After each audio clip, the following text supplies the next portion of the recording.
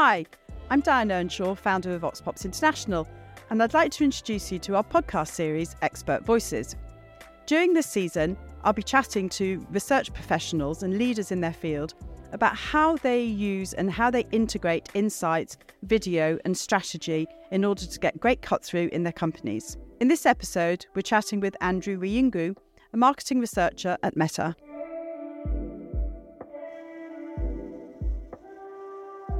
I'd just like to say welcome to the podcast today. Thank you. Thank you for having me, Dan. Appreciate it. That's okay. So obviously you're a key figure in market research. What would be really great to begin with is just to talk us through your journey. How did you get here? How did you start? Okay. I think with everyone in market research, I stumbled into it. I don't think I set my eyes on ever being in market research. It was in uni. I was in my final year and I wanted to get a serious job after being a bartender for a while. And someone asked me if I would consider doing telephone interviews as a part-time gig. It was different because it was not going to be late at night. I was started working nights and with shift work in bars. So I thought, okay, a day job and I can transition my way into getting a serious job is what I told myself. And I kind of liked it. I liked interviewing people. I liked listening to what people had to say. I was curious, what happens to all this data? We collect all this information. Where does it go? I guess from there, my curiosity led me talking to the CEO and asking him, hey, could I, and he explained to me how everything works and how they start the whole process and how the whole research is started from the briefing to the collection and the analysis and all that. And I was like, I would like to understand that. And he offered me a position to project manage. So I started Coalface, and that was back in Australia, in Sydney. It's been over, I think, 15 years now, and I'm here in London now. My experience. So have you been mainly on qualitative research or working quantitative? I started doing both, actually. I started doing both, but largely on quant. I was largely collecting and measuring. It was from a collecting data point of view and also analyzing it. I got bored because after a point, numbers, there's only so much numbers to tell you. There's no intrigue behind numbers. It's 50%, 50%. Whereas I think emotion was always something that I found was really keen when people tell you what they don't tell you. So I moved now more into qualitative research after about 4.5 years of doing a lot of quant. And I've I stayed with qual for a while. And qual sort of became the thing I loved, but I can do quant. But I think I do gravitate towards emotion, towards people, towards chatting. So qual to me feels like it's the heart of all insight, and quant just allows you to measure. So do you think it's changed a lot from when you first started, like the research industry and the methodologies? Yeah, it has all done. It definitely has. When I started, there was paper. You were ticking off stuff. I mean, Cappy was just coming up. Catty was new up and coming. Changed from data quality, being able to manage data quality methodologies with reliance. I think back in the day, there was a strong reliance and you had to have a huge sample size to be able to show that you've really done research. I think now we flag that it's indicative. The industry is changing in terms of adopting best case scenarios. And I think research has always been traditionally thought as it should be the decider of all. But now we're finding research more as an enabler, sometimes as even an enabler to guide good decisions or an enabler to tell us we'd made a bad decision, as well as guide and tell you this was a bad decision we made. So I think it's changing, and the impact that insights or research is having in organizations is coming up. It's actually being identified as a core need for the business moving forward. Do you think insight has a more pivotal role now than it used to?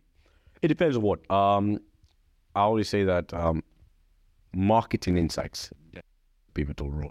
I think what you're seeing more and more now is insight professionals and they are changing to to be a mix of strategists, marketers, and also researchers at the same time. But their mainstay being research. By value of having understanding how consumers see things, being at the coalface of the insight professionals have been asked to come in at various levels of the journey. Whether you choose to accept that, I always say it's up to individual levels. Like I know a colleague of mine who really does not enjoy creative or doesn't feel like they're very good at criticizing creative or offering critique on creative. So they don't mind being in the meeting, but they won't say much. Whereas I love creative. I love giving feedback on creative. I love giving feedback on media. I love seeing how media is there. So it depends, but I do think just because you you've got a whole understanding from the consumer up until that point of execution.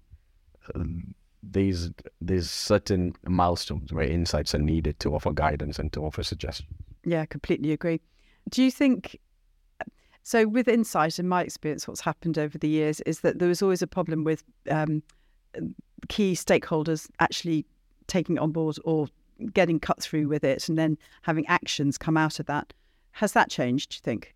Or how has it changed? I guess it depends on the market and the level of interest. So in Australia, I felt that every time I would do research, you'd present it and then sometimes decisions would not take us fast to execute.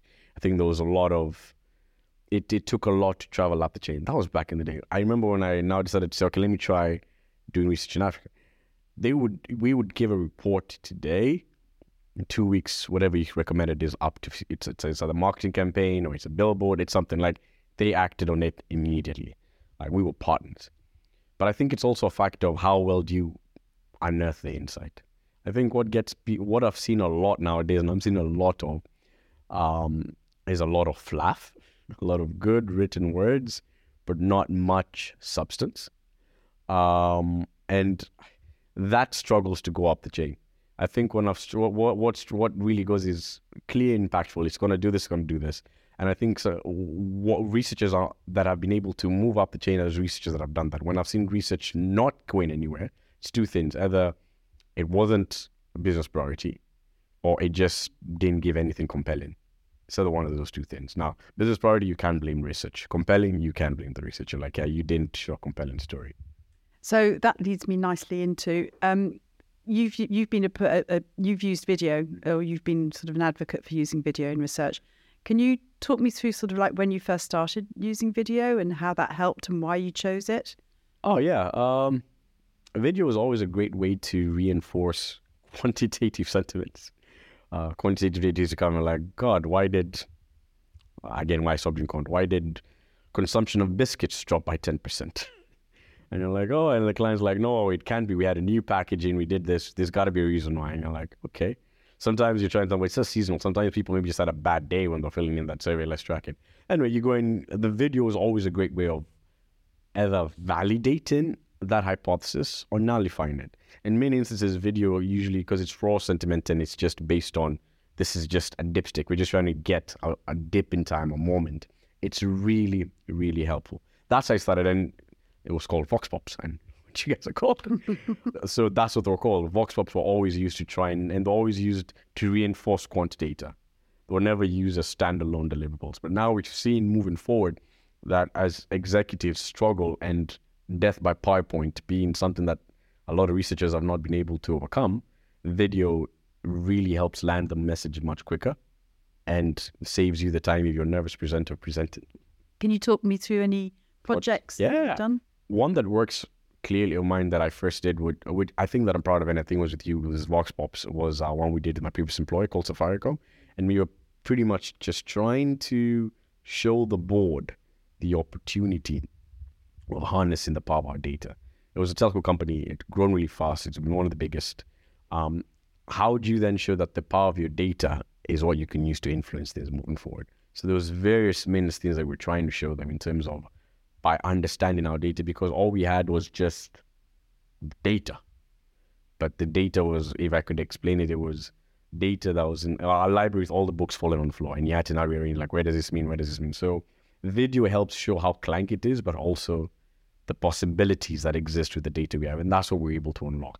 And I think because of that, the board agreed to focus more. And that was about 4 years ago, 3.5 years ago.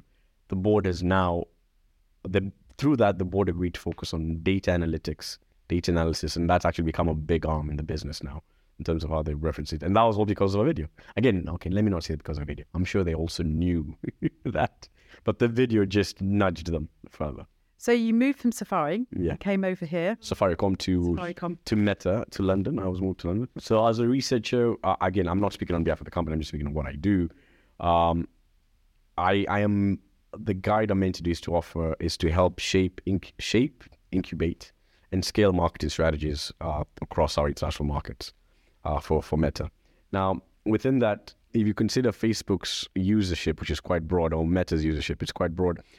There's a lot of nuggets that sometimes get lost in the data, and it's a company that is really data driven. Where is the data? Show me the data. Show me the data. Show me the sentiment. It's a very data driven organization. So coming to that, I would say video is more or less used to reinforce a community story. Because we're all about the community, we're all about giving part to the community. I'm still trying to see if the video can be used to tell insightful data stories. I just think by virtue of where we are, it might come, but I think you have a lot of people who are still stuck on showing traditional numbers, the traditional set in a file, and it's read out, and you can see we increased by X%. And that's still there, but I think it would be so good to see how that can be translated into video, because I think there's a lot more. But again, maybe there's issues of, it's sensitive data and we don't want people to know about it. So, and we don't have an in-house capability, so better do it in a PPT. I don't know, but those are just my guesses. Sort of having worked in different countries, what have been your main challenges in terms of adapting and understanding different cultures? Has it been really different sort of doing research in, say, Australia to Africa to the UK? Of course. Yeah. Oh, yeah, I think it would, and we'd expect it to be different, right? It's two things. Friendliness from your respondents, cultural norms. So, for instance, when you're interviewing in places like in India, in Africa, even in the Middle East, if the interview is for an hour and you end up talking for 2 hours, they won't kick you away. Same there's a group, like if a group starts late and it ends up going longer than what was planned, people are very egalitarian with their time. They're very friendly. They will tell you, okay, I will share my time, then I'll share my opinions with you, and once you feel satisfied, I'll leave you. And sometimes what happens when you travel, when you take a contingent of a Western team who are used to it's time, you feel that even though you're trying to be respectful to show that, we don't want to keep you here, but it might just come across as disrespectful because they might think, why are you in such a rush to leave my presence when I have invited you to my presence? So trying to get people to understand when we're in people's presence, let's take it all in. Let's not be truly trying to rush our agenda. On the other hand, on the flip side, you do research in Western markets, in Australia, UK, the US, and you find, especially the UK, a lot of cynicism. People are quite cynical, and you're not sure, is this a true response or is not? And so how do you split out what is really true? And then, of course, they're more reactive. They've also got, I call them weird. They're Western, they're educated, they're industrialized, they're rich, they're democratic. So I think they have a lot of, sometimes I feel, when I compare the two, I feel when you do research in countries that are non-Western or non-weird, you tend to appreciate the value of what products and marketing does. And when you do research in Westernized markets, you get to realize how spoiled humanity can be. So I see it in both ways. That's such a great name, though. Weird. I'm going to remember. Weird, yeah. I don't know if anyone else uses. They do. It's behavioral psychology. Oh, really? Oh, okay. That's really cool. Tell me, working with Meta, how does such a big company understand the individual markets and individual consumers? Well, there's a lot of data. First of all, we have a lot of data. But there's some data which we don't have as well, and a lot of that is how people are feeling about us being with them, about our vision, and I guess what's more intimate, especially when we talk to, what's more important is when you talk about an audience like content creators or influencers that are available on our platforms. How do you engage them to be able to become, I guess for them to see value in spending more time creating content on your platforms? Because you've got to understand that right now the game has become the social media game is not what it was 10 years ago. With the Facebook-like company, video can be, with Meta, I keep saying Facebook, with Meta, what I've noticed is you've got to be I think you've really got to understand how to use video. Video has been traditionally known to be hard, because how do you ensure you sell it and you sell it in the right way? Now, with I think we tried one when we're trying to highlight how the impact we can have based on a campaign we did in Nigeria about the Metaverse. What's great is that the video was able to highlight raw feedback from the creators, especially when it comes to about positivity for the brand. Because when it comes to people saying, we like Facebook, it's amazing when you speak in the US and also in the UK, people are like, how do you love our brand. But in other places like Nigeria and other places in Africa, there's a lot of love. And I think we see it and we feel it. So from my perspective, I think if we take that as an example, like how do you tell a story of empowering a community to show value of your product or of your services or of your tech? And that's what we're able to unlock with video sometimes, and most times we're able to unlock with other video partners a community story that shows how definitely our apps are enriching society and enriching the world and actually make the world a better place, not a bad place. Going back to influencers, how important do you think is the influencer culture to research? Oh, it's huge. It's huge. First of all, I think you've got to understand what research, actually it's all UXR, marketing research. I think an interesting stat I stumbled on was about, I believe it was an EMEA. I think about 30% of the budget or 25% of the budget of their budget is on influencers, of their marketing budget is spent on influencer content or content creators. Content creators are big, especially when you think of what we're seeing in this with Afrobeat from Nigeria, Amapiano in South Africa. What I am seeing is that as researchers, how are we harnessing these folks to be able, because they're always on the ground, they know what's up, they're setting following trends, or they're part of emerging culture, they're keeping things going and they're part of what's going on. How do we plug into them so that we're not far from behind? And we know, and I think what we've realized is that a lot of the opinions they hold are of a majority. So they're able to really, from a research perspective, I feel speaking to an influencer or creator, I feel like I've spoken to 50 people. They're that representation. I know that sounds hyperbolic, but that's sort of, I'm trying to give you the magnitude of value they represent in their opinions that you can be able to take on. So what do you know about the different types of video that people are using in the research industry? So for example, when I first started off doing video, I used to get this all the time. Oh, it's not real research.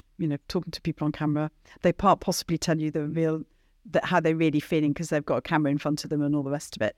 And we started off doing vox pops, and then we introduced video diaries, and then we've done all sorts of different things like segmentation videos and all kinds of stuff. What do you know about the different types of video technology methodologies in research?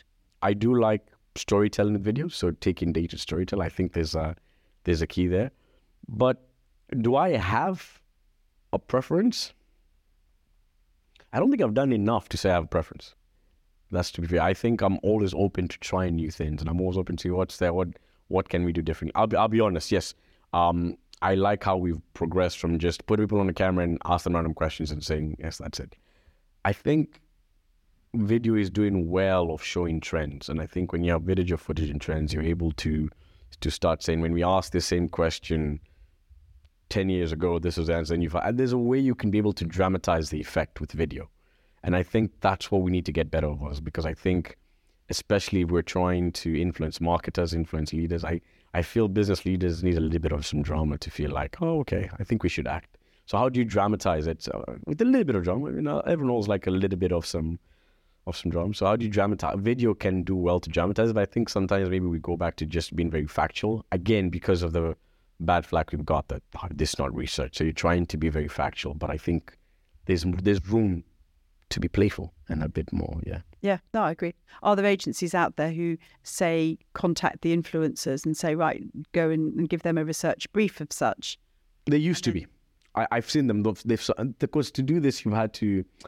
It's tricky because one, influencers, content creators, they're not going to do anything unless you pay them, right? So a lot of the time, what's happening is you're picking young people who may be connected to some of this and trying to use them to gain their connection to talk to them. The key thing here is how do we ensure that we can partner with all of them? Creators can pass on a message better than you can pass it on. Creators can make the message believable better than you can make it believable. Now, there's a caveat. Yes, they've been paid to do it, and they've been paid to ask for it. As a researcher, you're paying consumers to come and give you opinions. I don't think there's a problem paying as an incentive to listen to opinions of a creator. I think there's a lot, much more richness in that, because it also helps you to understand where their mindset at, and you're able also to unlock unmet needs through them. And unmet needs for a creator can unlock unmet needs for hundreds, thousands. I don't know. The possibilities are endless. Okay, fantastic. Let's have a chat about VR and the role of VR in research. What's your take on that? It's too early to tell. I remember when SMSs blew up, and I was like, SMSs, this should be the great way to get feedback. And I keep reminding people, people use SMSs because on SMS people I want to talk to. I don't want to talk to a brand that texts me just because I like chatting on what. And that's what I'm saying. I'm just because you've seen a pattern of behavior doesn't mean that pattern of behavior will match to your intended outcome, which is to fill out a survey. So everyone's asking, okay, does that mean research will now move fully VR? I don't think so. I think what it'll do, it will enable us to reach more audiences that we were leaving out. But will it fully replace? You can replace this. And this is what the whole thing about the Metaverse is, and even what Meta says is it's additive. It's not meant to replace. So VR in itself is meant to be additive. There's a lot of stuff we can be able to do in VR and make people feel more comfortable in time. Like being able to sketch out stuff like for instance, you could have done this meeting in VR and I wouldn't have to travel across town. And so there's a lot of things that would happen. We'd be able to save that and we'd be able to do things. And by that time, the tech would have been so great that it will feel like we're just in this room again, and in my own space. Or even we could do with our AR glasses. By the way, I'm wearing the Ray-Ban stories. So we could be doing the AR glasses where you come and appear with me as a projection in front of me, and I'm doing the survey with you at my home, and you could be in Barbados and we could be doing this. The possibilities are endless. It's just what our minds want it to be. Agreed. So where do you see research and video going for yourself in the next sort of 5 years? In the Metaverse. Of course. That's where I see it. I think it's really interesting. I see there's a lot of potential for video. When you start talking about the future and start seeing in terms of how do you then start integrating all this embodiment into a video? Like how do you start using video to show this is me speedballing, but the possibilities in 5 years will be different in terms of the tech that will be then. How do you infuse that tech into video? Tech like immersion, tech like ephemerality, being able to see it and see it once. Like how does video be able to show that? I mean, there's when you talk about expression, video being able to harness expression, how does that translate into a video world? Like I think video, how do we then do this podcast in the Metaverse, for an example? Like how do we then show that? Is that possible? I don't know. I think my view has always been video is always, for insights, has always been limited by the insights professionals. So based on what you create, and that's based on the creativity. So I feel video can go as far as your mind can take it to be, and can be as ineffective as your mind wants it to be. I so agree with that, because we've had a few clients over the years who have always embraced a new way of doing things. So we've worked with Sky quite a lot, and as soon as we introduced 360 filming, they were like, let's give it a go. And then we did interactive video. They were like, let's have a go with this, So, but there are a lot of companies who literally, they will still come to us, I shouldn't say this, and they'll say, I've thought about using box pops and it's a new way of doing things. I'm thinking, I've been doing it for like 30 odd years. Okay, it's new. But that's fine. Yeah. But there is definitely a spectrum from where people start off using video, where they can end up and where their imaginations can take them. So yeah. And you can always guide them. And I think you guys as Vox can always guide us because you're part of the industry. I'm always keen to see how video companies like MobSwap are leveraging the new tech that's coming up to be able to and again, how does it become an additive experience rather than a replacing experience? Because that's what we're looking for. And video so far has been additive. So how do you maintain it? I think where video loses, we try and, this sounds bad, if we try and move away from our place and start saying, no, we can be additive, but now we can be more. Video is great when it's additive, and we shouldn't try to jump our guns and start saying, no, we can be more than additive. We can be the full story. So on that, you see, I think what happens quite a lot is a lot of more traditional insight departments don't necessarily get the budget, and they won't, so say they've got, I don't know, 100 grand to do a research project or whatever, they won't actually say, okay, I'm going to spend 10% on the communication of this. Yeah. They'll just say, no, that's all got to go to, finding respondents or, I don't know, whatever. I agree. You're right. And I'll tell you why. And when I dig deep, even my own boss, video is hard. Video just requires a lot of time for them to sit down, to edit through, to look through, okay, can I see these frames? I'm sure Pete can tell you how much time he's been back and forth. And that's the problem. And then when you have a lot of people, so some market researchers say, geez, I don't want the hustle, man. Let me just deal with getting the readout or the report. And then with this, because I'm going to spend, and to be honest, sometimes they don't know. I'll be honest. What I was looking at what I was looking at for the first video I ever did is different to what I look at now. Like the things I'm looking at and the tone. I didn't know then. So how do you build that muscle, or how do you outsource yourself to be that muscle? So yeah, Drew, how are you using the metaverse in doing your research? I'm not. We're still building it. It's still been built. I'm not using it.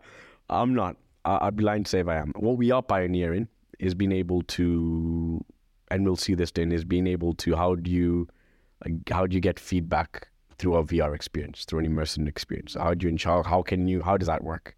I think in a device, it's clear to get a prompt. When you're at a store, they'll give you a paper or an email will be sent to you to get feedback. How do you do when you're immersed? Especially when we're trying to show that your data is secure. It's not that your data is stored elsewhere, it's only stored on the device. So how do you ensure you're able to get feedback, but being able to ensure privacy and all those things that are concerned are there? So short answer is nothing, because right now there's a lot of things we're building to try and get right to even allow that to happen. Anyone who says they're doing research, I don't even know what that means. I mean, you could probably moderate a session, and that's where I see it. But we could moderate sessions in the metaverse as research. Not yet there. Okay. Not yet there. But we're building to it. Yeah, that would be really good to keep in touch with that, actually. Yeah. Drew, thank you so much for coming along today. Thank you. I hope it was helpful. I really, really, really appreciate it. It's fantastic. Thank you so much. I really enjoyed it. Thank you so much. Thank you.